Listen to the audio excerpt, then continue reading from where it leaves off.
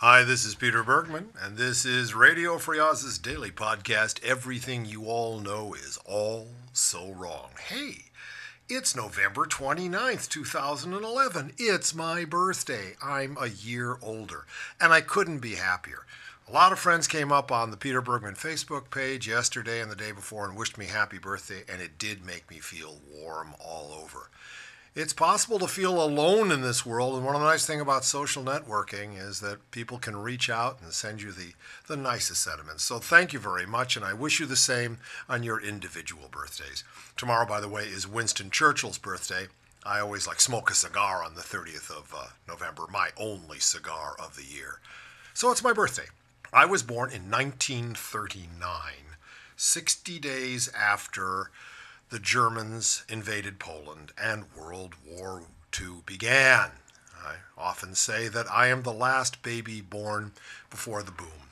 I was born the day before Winston Churchill reached 65, a time when most people would retire. But a few months later, I think May 10th, 1940, he was Prime Minister of an embattled England and on a spiritual plane at least fought Hitler mano a mano. Things have changed so. The day of my birthday is a time for me to reminisce because I can indeed look back. I can look back on the last year and I can look back on all of my life up to this instant point, this singularity, the now that we eat all the time. We not only live in the now, we eat in the now. Well, what do I remember about my childhood? Amongst other things is when I was 6 years old or something like it, I opened up the color section of the Sunday Cleveland Plain Dealer, the color magazine, and on the cover was the atom bomb. Quelle surprise. I grew up with the bomb, not just the atom bomb. I grew up with the hydrogen bomb. I remember ducking under my desk in fourth grade to protect myself from the H-bomb. 4 inches of plywood was going to protect me from thermonuclear destruction. I knew something was wrong. I never really felt safe. Oh, things changed so quickly. Television came to me in the 6th grade, went over to a friend's house, had a little black and white set with a magnifying glass on the front of it to make it ever so bigger and wobbly, and watched Howdy Doody, which was amazing. And DJs in Cleveland on TV, well, you'd see him put the needle down on the record, then you'd hear the music and they'd do pictures of trees or something like that. And what kept me sane in those times? Because as I say, with a bomb hanging over you, and as a child I had this strong sense that people weren't really making a perfect world. It's not something that I passed on to my schoolmates, but it was an epiphany I had. At the age of 8 or 9, I think, I walked out in front of my house in Shaker Heights, Ohio, looked at the curb, and there was a splash of oil on it. And it just overcame me that men and women, that the world was not trying to manifest beauty. There you go. Just made me shudder. I think I carried it with me ever since. Well, what kept me sane was, well, there wasn't a name for it exactly. I guess you'd call it rhythm and blues now. It wasn't rock and roll. Nobody said race records. It was black music that was very popular in Cleveland, Detroit, Pittsburgh, New York, various places, great urban centers, and Cleveland, of course, was one of them. And 3 blocks from me lived Alan Freed. Yes, that's right, Moondog. He had a show late at night, 11 o'clock at night, and I used to stay up and take the big Bakelite radio that kept me warm in the winter and listen to Alan Freed, and the songs were so funny. Not all of them, but a lot of them. I said, reach for the sky. Well, I don't seem to understand. I don't want no monkey business. I got the stopper in my hand. It was the black rock and roll or black rhythm and blues, whatever you want to call it, that made me laugh, and making me laugh kept me sane. I was stranded in the jungle, afraid and alone, trying to find a way to get to my baby back home. I smelled something cooking and I looked to see, and oh my God, there was a cooking me. Oh man, there was nothing. The white culture wasn't funny at all. No, it's not true. Ernie Kovacs, Sid Caesar, Martin and Lewis, but they were at a distance. They came over the TV. They were, in a sense, codified, whereas music, you could tell it was coming out of some bathroom or some small studio, some intimate, warm, sticky space. And that kept me sane. Yeah, and in high school, I had one fabulous teacher. Let's face it, high school is a crashing bore. I don't care where you go. Maybe Bronx School of Science, maybe some special Umpty-Dumpty place. I was at Shaker Heights High School. It was as good as it got in public education. We were on a campus. It was a beautiful place, but it was a crashing bore, except for Mr. Pickering, my 10th grade English teacher, who introduced me to Dos Passos and Wolf and all those wonderful people. I'm thankful to him forever. And so I was a serious student. I mean, there was, in those days, let's see, I graduated from high school in 1957. There was no choice for a bourgeois middle-class boy except to go to college. I mean, if you didn't go to college, you became what? A gangster? I had no other idea. Of course I was going to go to college. And even up to my junior year, I was under the impression that there was one school, really good school, on the East Coast called Harvard, Yale, Princeton. I remember a friend of mine came home from Harvard wearing a tweed jacket and smoking a pipe. I thought that was really hip. And he went to Harvard and he talked about Yale and Princeton. I thought it was all the same. So that's what I applied to. I applied to Harvard, Yale, and Princeton and found out later there were others, and I did get in. I got into Yale with a full scholarship. I got into Harvard as a sophomore with no scholarship. Couldn't figure it out. How could that possibly be? How could they skip me a year because of my SATs and not give me a scholarship? In my freshman year at Yale, soon on, I had to have a job. They were called bursary jobs. If you had a scholarship, you had to work, okay? It wasn't so bad, but I was working 12 hours a week, and it was too much. I was taking these special programs, so I went in to see the dean. And I said, Dean, I just can't do 12 hours and keep up this directed studies program. Is there something you can do? He said, well, how long would you like to work? And I said, well, how about 6 hours a week? He said, well, that's fine. Reached into his desk, pulled out 6 $100 bills and told me to go give it to the bursar, the registrar, to make the difference. And as he was closing the drawer, I said, Dean, how come I got accepted to Yale with a full scholarship, skipped a year at Harvard with no scholarship? They knew I couldn't go there. My parents couldn't afford it. He said, well, let me check it out.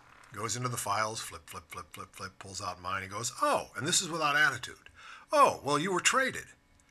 I said, traded? He said, yeah. He said, Harvard needed somebody who could row, and we needed a Jew with high SATs. So that was the world of 1957, the so-called silent generation. It was a fabulous time. Unfortunately, one was kind of inculcated with the idea that it was a man's world. I mean, one of the things about going to a top Ivy League college is that you were sure, regardless of what courses you took or how well you did, that the world belonged to you and you stepped out into anything you wanted to. You wanted to be a banker or a doctor or a preacher, not a captain in the army. That wasn't something that most people hankered after, but you could do just about anything. And it took us all a while to figure out that it's a man's and women's world. And in fact, now in 2011, more women graduate from college than males, and more women graduate from law school than males. Now, I'd thought about going to the Yale Law School. The college I was in, they had these residential colleges. Those were your dormitories, and that's where you ate, and you took certain seminars there. Was right across the street from the Yale Law School. I applied, I got in, got a scholarship, la-di-da, and I didn't go home for Christmas vacation until a couple of days into the vacation, so I was there all by myself, and one night I looked up at the tower of the law school, and there were like 25 lights were burning in windows. So I went and asked the guard, I said, gee, that many people stay during the vacation to study? He said, oh, no, they're not there. They just have the lights on to give the impression that they're studying harder than the other people in the class. And I went, I just don't think this is it for me. So I got a teaching fellowship in labor history at Yale. I was teaching labor economics, and I went to a faculty meeting once, all sherry, and had my sport coat, my tweed sport coat, and my pipe. I think I actually had a pipe at the time. I was such a butt. And I'm sitting there drinking cheap sherry, and this teacher comes up to me, guy in the faculty, talks to me, says, oh, you have a Carnegie Fellowship. Well, your career is assured. All you have to do is marry the right woman. And, I got to tell you, I might have been 22, but I was emotionally a 15-year-old. I didn't know a whole lot about getting married. Oh, my God. So I said, no, the academic life is not for me.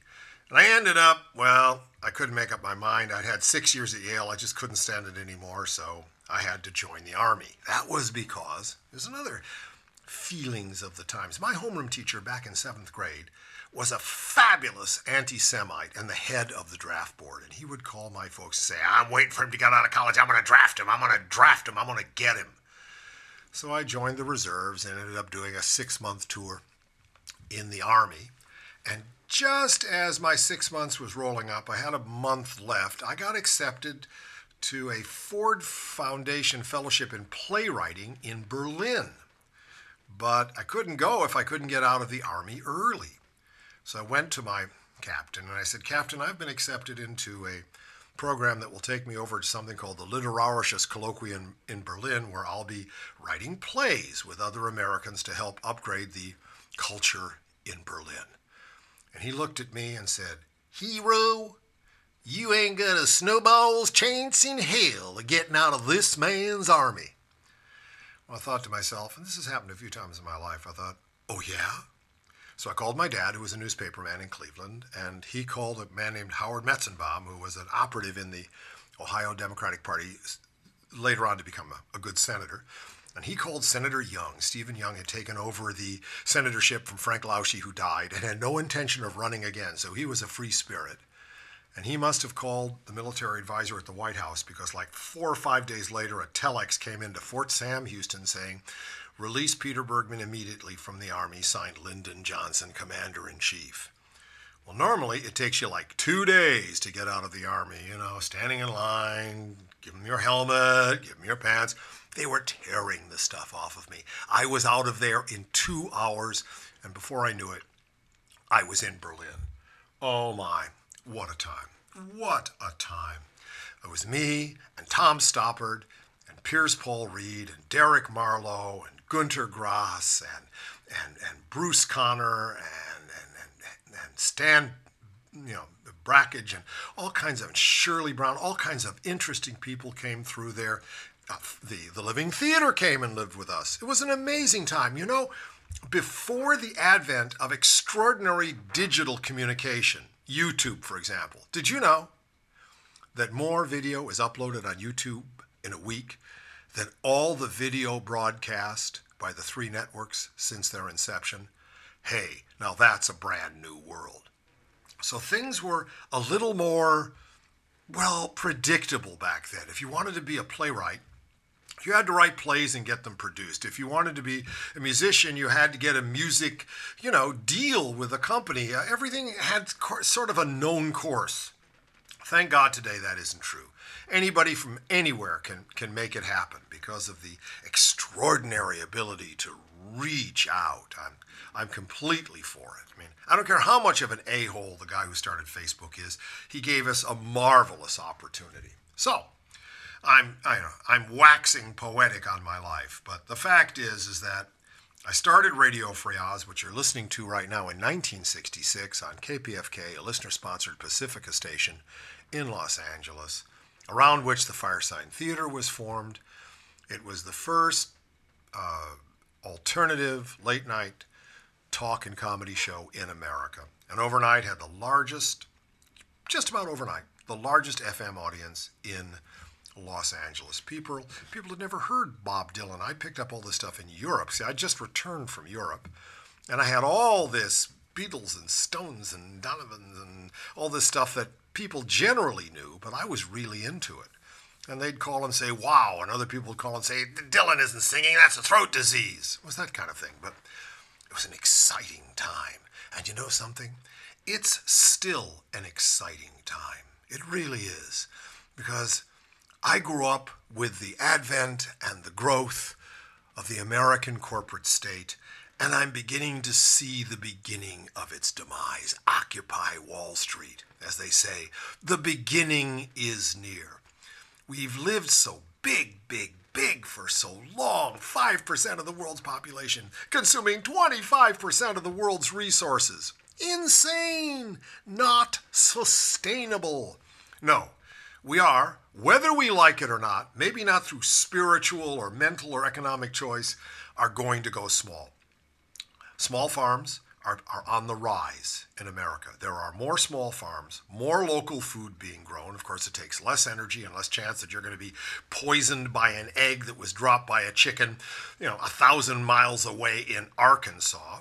And that's a good thing. Less fertilizer, going into the oceans, which it is killing. We are basically decentralizing our energy, not overnight, but solar energy and wind energy, also all these alternative energies are decentralized. The grid is not central. Someone did a review of, they did a flyover on New York City and determined that there was enough rooftop, sun-reaching rooftop in New York to, with solar collectors, provide half of their electricity. And the third is that banks are going to decentralize. They really are. We're going to bring Glass-Steagall or something like it back, and people are running to credit unions. It is going to be Mr. Brown down at the local bank at a certain point, because too big to fail means you are too big and you are going to fail. So here I am, 72. Yes, I'm a geezer. I'm a real geezer. Happy to be here, feeling vital, feeling very much a part of it. Glad to see the change coming. I mean, the change. Newt Gingrich is going to run for the presidency. The crazy, harebrained, anything he thinks in that semi-okay mind of his is okay. People call him an intellectual. I don't know. It depends on what you mean by an intellectual. A wise man, no. A wise ass, yes. He's going to run against the great not me or somebody else. You never know. It's a great show. It's a great mummery. I'm glad to be reporting on it, glad to be in the middle of it, and look forward to talking with you folks and being with you ever so long as I can. So it's been a great year. I look forward to another great year, a year that will remind us all that everything I know is wrong and everything you know